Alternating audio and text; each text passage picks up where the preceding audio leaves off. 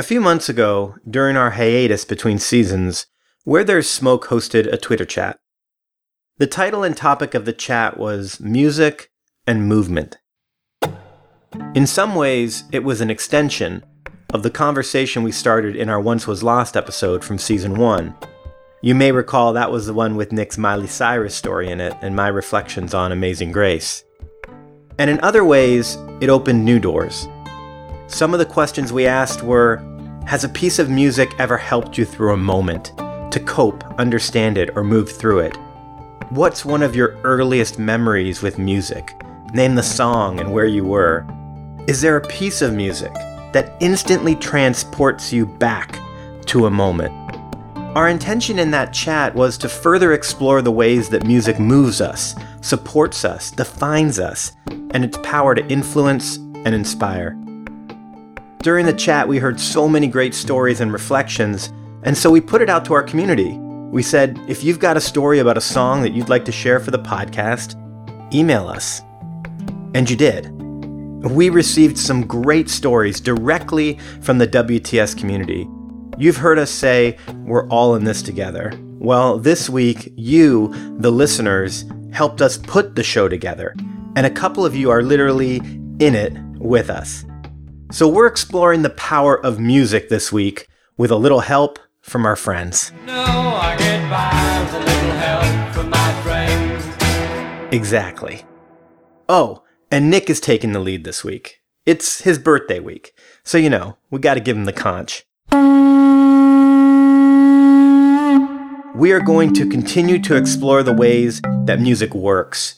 How sometimes songs can bring us back to a specific memory, and in other times, the act of playing music can express feelings we can't possibly explain.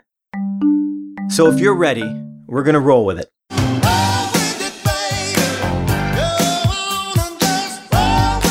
Oh, we're doing that, are we? Okay, well, how about we bust a move then? Just bust a move. Oh, no, hold on. No, wait. Stop!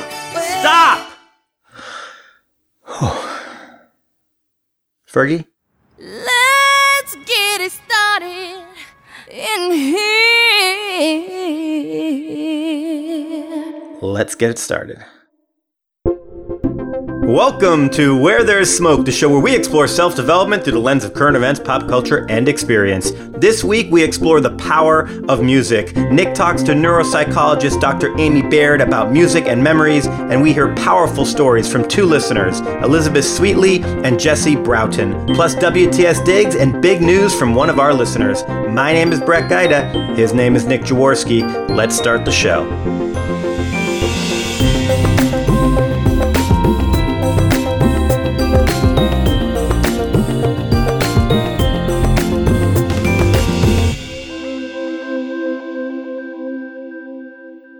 Let's start with the story.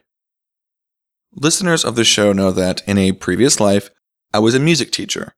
I taught band, music theory, songwriting, marching band, all kinds of things, and I worked with a variety of ages, from 5th grade to graduation. This means that I've heard a lot of music. Some of it good, some of it great, and some of it will get better. And of all of those experiences, both amateur and professional, the most moving musical experience I've had happened in perhaps the most unlikely of places. During my first year of full-time teaching, there was a 7th grader by the name of Ben.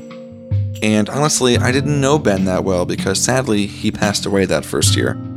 He had been battling cancer for the majority of his young life, and as it spread, he missed more and more school, so I only saw him in passing. His classmates, his fellow 7th graders, however, they had been with him since his diagnosis years before. They visited with him at home between chemo treatments. They texted with him. If Ben was able to be at school, his friends were there for him. And just by watching those 7th graders, it was clear that they were inspired by Ben's strength and perseverance. It was through their actions, Ben's friends, that I was able to glimpse how wonderful Ben must have been. Ben passed away the night before our spring band concert. He was texting with friends, told them he was tired, and that he'd talk to them tomorrow. And that was it. He was gone. Now, I didn't teach the 7th graders. Their teacher was a wonderful person named Jan. Sadly, Jan had experienced way more than her fair share of loss just about a year prior to this. And she was the one who told me that morning about Ben. And other than that, no one really talked about it. The news wasn't an absolute shock to people. Ben had been sick, but no amount of time ever fully prepares you for loss like that. While there were some tears around the school, I remember most of the morning feeling hushed, just quiet. What can you say?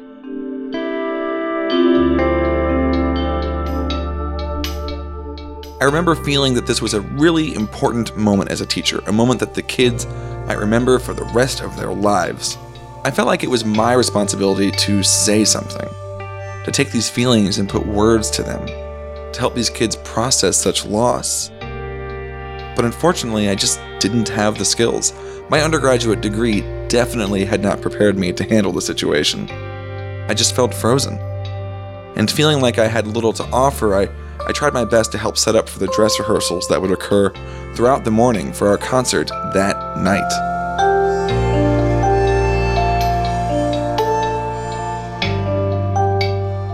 So all morning we had kids coming into the gym for rehearsal. That's where our concerts were. After the 6th graders packed up, the 7th graders started to arrive, and they trickled in, they put their instruments together, and found their seats. Usually, a dress rehearsal has this combination of excitement and nervousness that had been replaced with a heavy quiet. A quiet only broken with the unusually restrained sounds of 7th grade murmurs and the occasional tears. Some kids warmed up for the rehearsal, and some sat quietly in their seats, instruments across their laps. Needing to feel useful, I stood near the percussionist to make sure that they had all of the mallets, sticks, and music that they would need for the rehearsal. As I was asking around to make sure they had all of their music, Jan approached the podium. She waited for all of the kids to stop playing and talking, and for everybody's eyes to be on her. She was always much better at that than I was. I remember thinking at the moment that she was going to have to do what nobody else seemed to be able to do. Talk to the kids about the terrible loss they were feeling. I also realized that if anybody could speak to these children, Jan was the one. And as she stood there at the podium, I got the sense that the kids were thinking the same thing. Jan looked out at the 7th graders and said reassuringly, "I know we're all sad. When you're really sad, I found that it's best to let routine take over. Let's just play a simple B-flat concert scale in whole notes. We've been doing that for 3 years now." As she put her hand up to give the downbeat, I turned and walked towards the bleachers to listen. I remember thinking, she would have to say something, right? My back was to the ensemble as the first sounds of that familiar B-flat scale reached my ears. Almost every band teacher and band parent on the planet is familiar with the sound of a middle school band playing that scale. It's a standard part of almost every warm-up. You play it every day. But I had never heard anything that sounded like this. While any attempt to describe music surely fails, I can only say that the 7th graders' tone sounded dark and labored. When they changed notes from B-flat to C, you could hear how heavy their bodies felt, each note taking longer to fully speak than it should. As I stood there listening, my eyes began to swell with tears.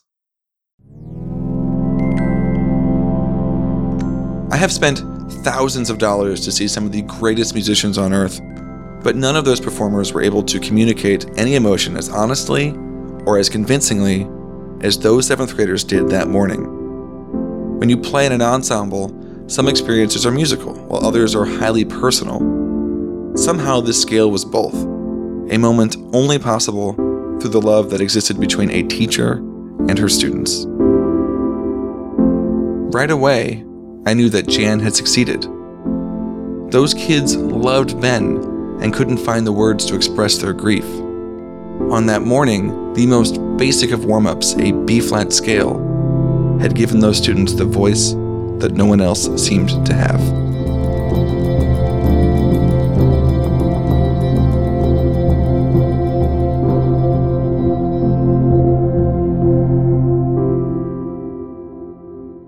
Now, I don't want you to get the wrong idea. Obviously, there are sad parts of that story, but what's powerful is music's ability to connect so deeply with us. As we were putting this show together, we realized that maybe we should bring in an expert to vouch for music's seemingly magical powers, so you don't have to take our word for it. My name is Dr. Amy Baird, and I'm a clinical neuropsychologist. I work with patients who have brain injury or disease, and I assess their thinking. And my area of research that I love and am passionate about is music and memory, and how music can be used to help people with brain injury or disease who have impaired memory, how music can be used to help their memories. Dr. Baird has been working on some very cool research that helps prove that there's just something about music that buries itself way down deep. And I had a man who was 60, and he'd had a motorbike accident and had a severe brain injury. And he had a lot of difficulty remembering his life prior to that brain injury, all the way back to childhood, really. And he also had difficulty forming new memories, like learning new things. But it was most upsetting to him and his wife that he couldn't remember things about their past. And he really loved music. He loved listening to pop music in the car, and we talked a bit about that because of my interest in music. And I thought, I wonder if playing songs to him from the past would help him bring back some memories about his personal history.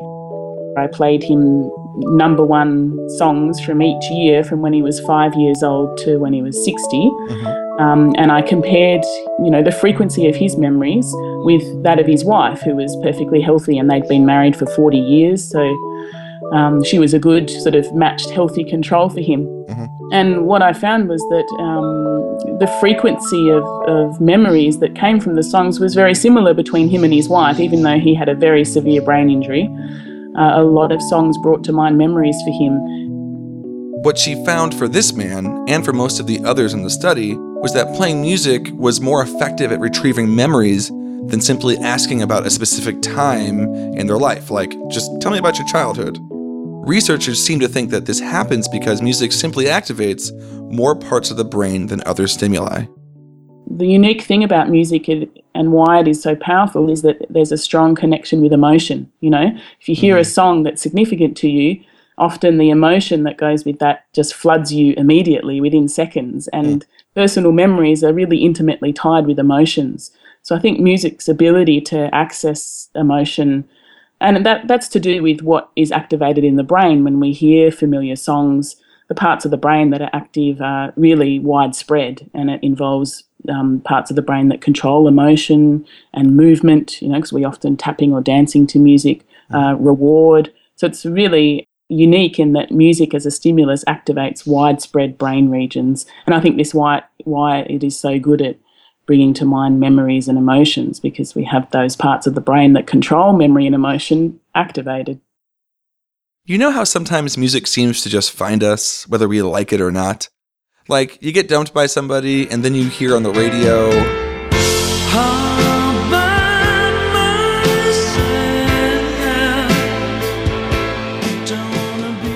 well, we've all been there, and here's a story from Elizabeth Sweetley about how specific music seemed to find her no matter how hard she tried to hide. When I was little, my dad and I loved driving around in the car, just the two of us. I was 7 in the first grade. My dad was 35. He was an alcoholic and loved driving around on the back roads of Texas, drinking and listening to the radio. The joyrides with my dad were always fun adventures. When we stopped at the liquor store, he always bought me a kid-sized Dr. Pepper and a pint of whiskey for himself. Once we got back to the car, he poured himself a drink, and then he stashed the bottle half empty underneath the seat. Despite how it sounds, I didn't really think about it. He did this all the time. I remember when we were driving, he used to do this thing where he'd palm my head into his hand, and then he'd use his thumb to squish my forehead down between my eyes. My face looked all scowled. Then he'd squint his eyes at me and glare and say, "Baby Hawk." I never knew why he called me that. As a child, I didn't understand drinking and driving was dangerous, let alone illegal. One time we were driving around on the outskirts of Tarrant County, Texas, and a song came on the radio that my dad started singing along to. Something like, "Sailing in the seas of love, sailing seas." I remember that moment so well, not just because of the song, but I saw red and blue flashing lights on the dashboard. The lights didn't seem to faze my dad. He pulled over and turned the engine off, but he left the radio on so our song kept playing. The officer asked my dad to get out of the car. I was completely unsure as to what I was supposed to do, since this was my first time getting pulled over. I mimicked my dad's actions and leaned my hands against the car, waiting for the officer to pat me down. The officer asked my dad, "Got any guns?" "No, sir," my dad replied. And then my dad asked me, "You got any guns, Beth?" "Nope, Dad, no guns," I assured him. The serious nature of the situation didn't hit me until I watched the officer place my father in handcuffs. I wrapped my arms around my dad and cried until a second officer arrived. My dad went to jail that night, and I was escorted home in a separate police car. My family moved to Oklahoma, but it didn't change anything. My dad remained stagnant in a cycle of depression, drinking, domestic violence, jail sobriety, finding Jesus and/or God, freedom, then unemployment until he found himself all the way back at depression again. Repeat. Then one day the cycle just stopped, and my dad passed away. He was 59. I should have seen it coming, him being an alcoholic and all, but I still wasn't prepared for that phone call. The one that told me that my dad had died. When I hung up the phone, I ran out to my car. I just wanted to listen to some music and find some comfort. I closed the door, and the song that's playing as I turned the car on... Another one bites the dust. Another one bites. I just laughed. What else could I do? Well played, universe. Well played. Hey, we're gonna get you too. Another one bites the dust. After my dad passed away, I moved back to Fort Worth, Texas in 2010. I called it my great escape. Running away from Oklahoma worked for a while. I found an awesome job downtown and made new friends who didn't know anything about my wino dad or my dysfunctional family. But even though my life changed for the better, I still felt like something was missing. The memory of my dad haunted me. Every time I thought I moved on, I'd be at some random place like a restaurant or a gas station, and I'd hear a song that reminded me of him. I was on lunch break once, standing in line at a deli packed with people, when I heard music playing overhead. The voice sounded kind of familiar. I'm gonna watch you shine, gonna watch you grow, gonna paint a sign so you'll always know, as long as 1 and 1 is 2. There could never be a father loved his daughter more than I love you. Seriously? This is bullshit, Paul Simon. Usually I could stop myself from crying, but not that time. It wasn't a casual couple of tears. I went into straight, full-on sobbing, hyperventilating, snot pouring out of my nose. I already paid for my food, but I didn't care. I ran out to the back alley behind the restaurant so I could finish sobbing. It was the first time I realized I couldn't just run away from my feelings, that they were going to find me no matter what I did. After my breakdown behind the restaurant, I went through an intense period of grieving and sorting through my emotions. This left the real task of unpacking my things in Texas low on the list of priorities. When I finally grew sick of living out of boxes, I began unpacking in my new place. Though really it wasn't new since I'd been living there for 2 years already. I was hanging up my clothes listening to an internet radio station when I heard it. It was that song, the one my dad and I were listening to the time we got arrested. Well, when he got arrested, I was just 7. I watched the title scroll across the screen, and after all those years, I realized I was so wrong. It wasn't sailing the seas, it was sowing the seeds. Sowing the seeds of love.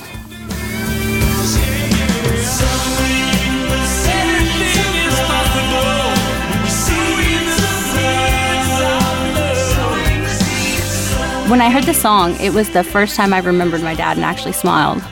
I felt like I was there in the car with him again. Sowing the seeds of love became a symbol for me, like a reminder that love could be found anywhere, not just in obvious places like a hug or a kiss or wrapped up all pretty in a birthday gift, but love could grow in the most unexpected places. To this day, when I hear that song, I think of car rides with my dad, singing off key, laughing, and I remember how it felt when he scrunched my forehead with his thumb and called me his baby hawk.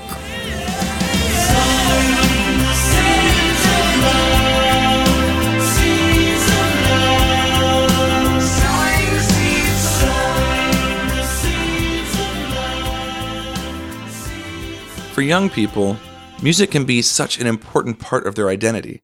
We talked about this a little bit back in our episode on taste. It's the close association between music and identity combined with simply how much music we listen to when we're younger that help ingrain those songs from our youth into our brains. Here's Dr. Baird again. Typically songs from his late teens and early 20s.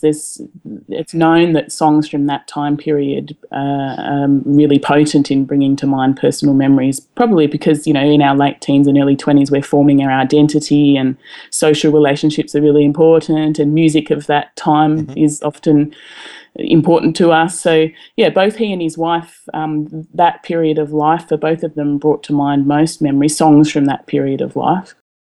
Like, for me, I could probably sing 90% of the lyrics from every Beatles album between Rubber Soul and Abbey Road, because I used to listen to the Beatles so much. However, there's probably only 3 or 4 albums in the last 5 years that I could sing 50% of. I should work on that. But speaking of young people, this next story comes to us from Jessie Broughton. It's a beautiful story that stretches almost a decade, starting when she was 22. It's a story about music's ability to not only bring us together, but to bring us back. When I was in my 20s, I went to a bar I hated just because they had karaoke on Friday nights. It was loud and dirty and filled with college kids who were all trying to get laid. I wasn't in college or trying to get laid. I just wanted to have fun with some friends. Of course, they never showed up. I sat alone for over an hour waiting for them and waiting for karaoke to start. I had put in Cheap Trick, I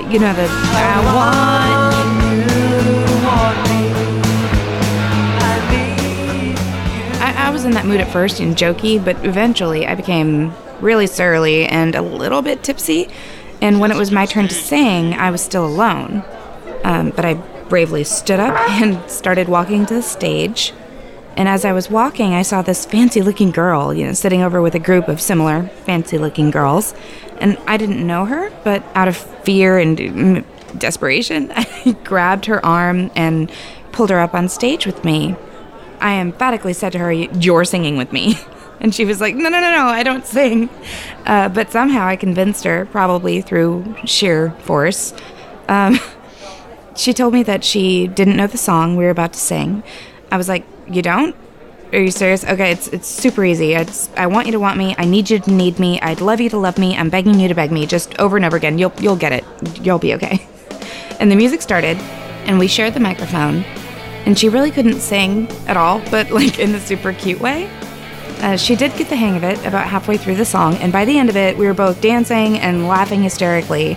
And we finished the song, and everyone applauded, and in fact, we were even given free drinks, on the house, for being so awesome. We sat down, and I was like, "So, what's your name again?" And we both laughed. Her name turned out to be Liz, and 9 years later, she's so much more than just some fancy-looking girl. I actually found my best friend that night and physically forced her to sing in front of a room full of strangers, so that's on me. 9 years later, she's the girl who sang that Cheap Trick song with me every week at karaoke, just completely elated and totally unembarrassed. And she's the girl that saved me from my depression and anxiety with her just constant thoughtfulness and pure love. And I know this sounds corny, but she's the girl that showed me the true meaning of Christmas. After a lifetime of hating the holiday, she's just that kind of girl. Last Valentine's Day, Liz and her husband were hurt in a horrible car crash. As I sat outside her hospital room, I thought about how different this moment felt than the first time we met at karaoke. She was sedated so she could recover from her head trauma, and it was just so quiet, so strange to see her there. Really still. She looked the same, perfect and absolutely gorgeous as ever, just not there. And again, just so quiet, no laughing, no singing. While Liz was in the hospital, I just had to stop listening to the radio. Regardless of the station, without a doubt, our song would play. podcasts would feature or reference it. It was like the song was following me, and it was just too much. Once, I heard the song 5 times in one day, and just as a reminder, I Want You to Want Me was released in 1978, so 5 times a day is a lot. Being reminded of the good times with Liz, and then not knowing if she would ever be able to sing with me again, it was just too much. And whenever I was able to visit and we were alone, I would sing to her. I'm not sure why, but it felt good to sing with her again. And when she was eventually brought out of sedation, we were all waiting to see what her recovery would look like. How much would she remember? Would she be the same person we all knew and loved? So, as she was coming out of sedation, I sang our song to her. I want you to want me. I need you to need me. I'd love you to love me. I'm begging you to beg me. And as I whispered those silly lyrics, her mouth started moving along to the words. And just, I knew it would be okay. I knew she was in there, still with us, and still with me. And while her recovery has its good days and less than good days, we still have our song. And I know it will be all right. I mean, she's the girl who has already come so far. And, had I known that our song would be, the first song we ever sang together, had I known that that's how we were going to meet and just fall in friend love, I probably would have picked a better song. But this is the one we got, so I'm just happy I have my Liz.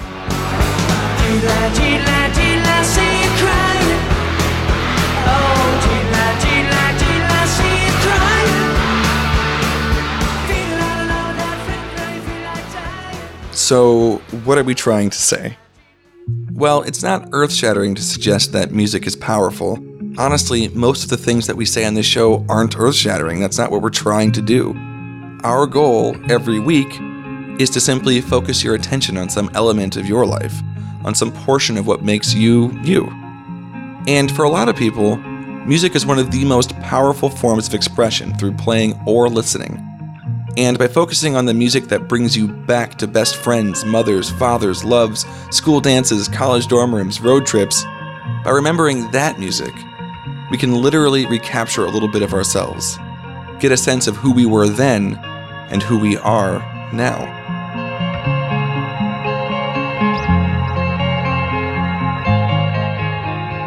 Just a few days ago, after the tragic events in Paris, people started spontaneously singing the French national anthem as a way to come together, to reassure each other, to show one another that we're all in this together. From fans evacuating the soccer stadium in Paris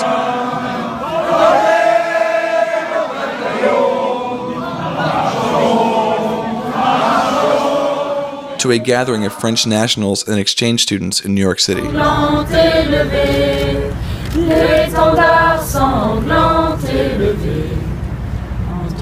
Music brings people together.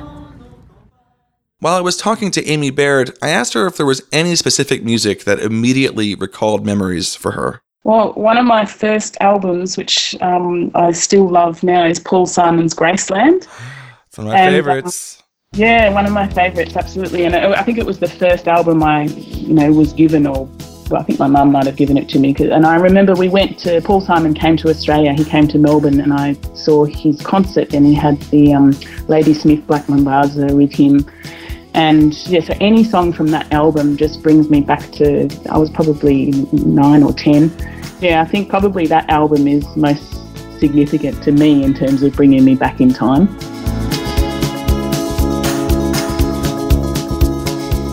Graceland. Now, that's an album that I know all the lyrics to. There's a line from that album that used to be one of my away messages back in the day of AOL Instant Messenger. Remember that? In the song Diamonds on the Soles of Her Shoes, Paul sings, And I could say, ooh,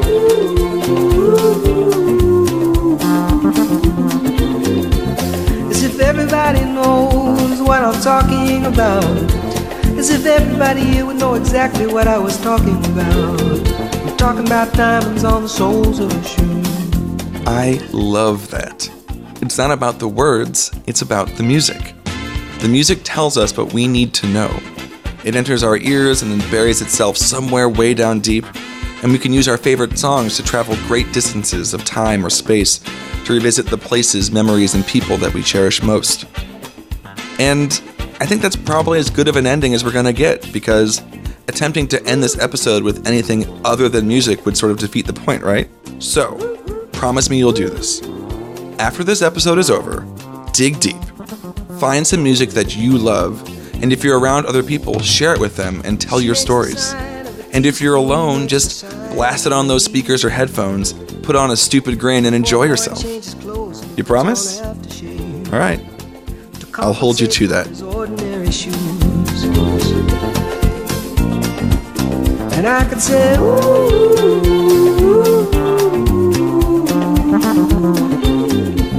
and everybody here would know what I was talking about.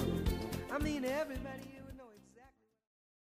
Thank you so much to our two contributors to this week's show, Elizabeth Sweetley and Jesse Broughton. Having other people share their stories on the show was a first for WGS, and they couldn't have been any more open, talented, and professional. We're just so thrilled to be able to share their voices with you. For more information on what Elizabeth is up to, follow her on Twitter. That's at EJ_Sweetley. That's EJ_SWEETLY. For more on Jessie, her Twitter handle is at @SearchToFindYou. That's at @SearchToFindYou. Go follow them and say nice things. A special shout out to Steve Boas, who is the owner and producer at Breathing Room Studios in Norman, Oklahoma. He recorded Elizabeth's story for the show. Thank you so much, Steve, for your help. Lastly, thank you so much to Dr. Amy Baird for talking with us. We had a great time talking, and she's doing some fantastic work for patients suffering from memory loss. Besides her love of Paul Simon's Graceland, when asked what music she would play for a dance party right now, she said, "Hey ya." She gets me. If you've got a story to share, make sure you email us at connect@wherethere'ssmoke.co. We'd love to try an episode like this again. Hey everyone, this is Brett, and now it is time for what we have determined is everyone's favorite segment in the show, WTS Digs. For those of you that are new, this is a segment where Nick and I kind of share something we're digging this week, and just so y'all know, we don't know what each other are going to share, so we kind of learn about it as we record this live for us anyways. So Nick, I'm on the edge of my seat because you told me how excited you are about your dig this week. So, all right, I am positioned on the edge. Tell me, what are you digging this week? Well, in keeping with my promise from last week not to choose a TV show for this segment, I actually thought I would go back to the original suggestion I made when we did the Twitter chat that was the inspiration for this episode. So way back then, I discovered a band called Snarky Puppy, and particularly a song called Lingus, and it is just so awesome. Like, I cannot stress how much fun it is. These are some jazzers most of them from North Texas. They just won a Grammy recently, and it's awesome. And of course, we have to listen to a little bit right now.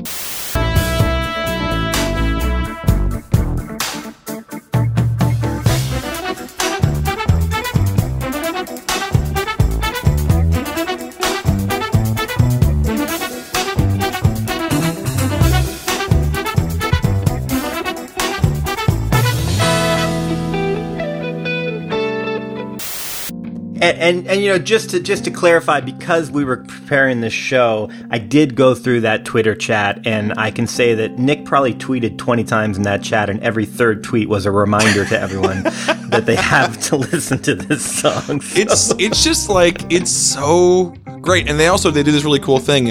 When live performances, they put the audience, they do these really small things. They put the audience in headphones, and so they get to hear this really tight mix. Oh, that's cool. I like Snarky that. Puppy, Lingus. We'll link to it in the description here on the podcast, and go check it out. Cool. So, Brett, what are you digging this week? Well, Nick, I gotta say, collectively, this might be the most excited we've ever been for digs, because today, what I'm sharing is my favorite thing on the internet. And I don't mean today, I don't mean this week, I mean, this has been my favorite thing on the internet, bar none, for as long as I can remember, at least 15 years, maybe even 20 or more. Uh-oh. So my dig is Mr. Nice. Now, have you ever seen Mr. Nice? I've seen. Oh my god! So, for those of you out there, you can either just Google Mr. Nice dance, or you can go to albinoblacksheep.com/flash/nice, and you will find Mr. Nice. And why don't we just play a little clip of Mr. Nice right now? Hi, my name is Mr. Nice. As you can see, I don't have any arms or hands, but that doesn't stop me from dancing, does it? Would you like to see me dance?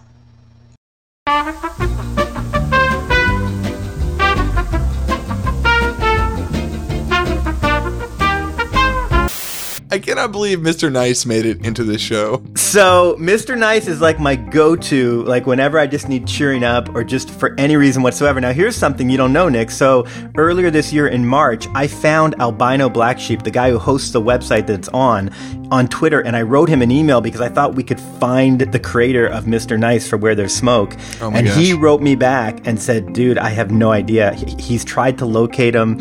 He's looked at old sites. He's lost. He has no idea. So I feel like I might have to call Starlee Kine of the Mystery Show and see if we can find. But nobody knows who created Mr. Nice. But Mr. Nice is the de facto cheer you up, make you feel great at any point in time. And it's my absolute favorite thing on the internet. And it's my WTS Digs.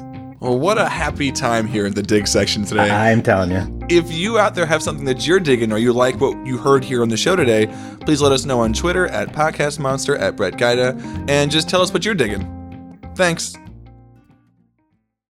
Credits, please!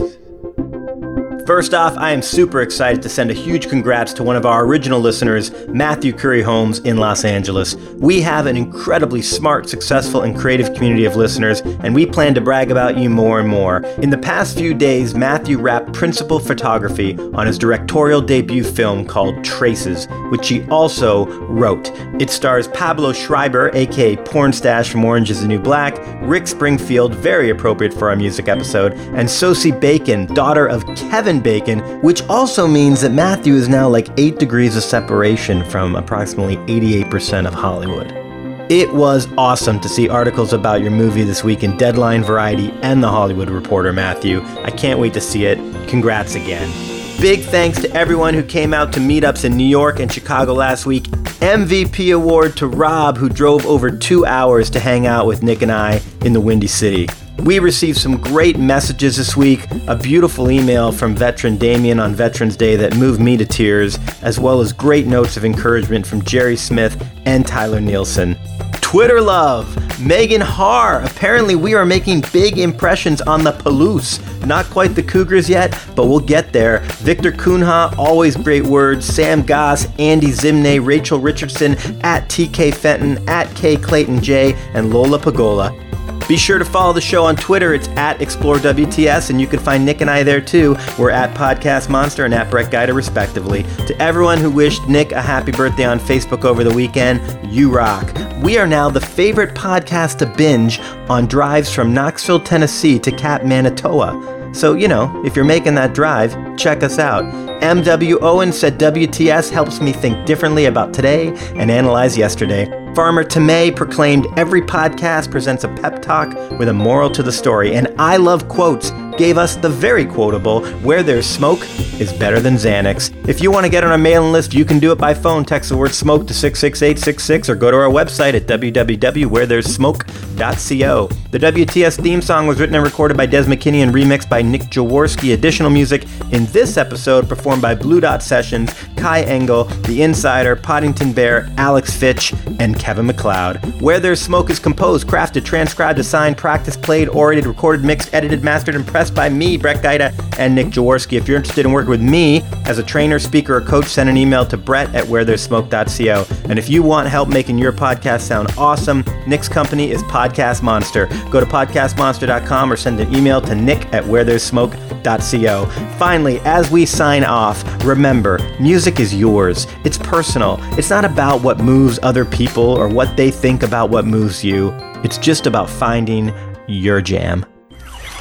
No way. This is my jam. This is also my jam. Everything is awesome. Everything is cool when you're part of it. I don't want to Thanks for listening. We love you. We'll see you next week.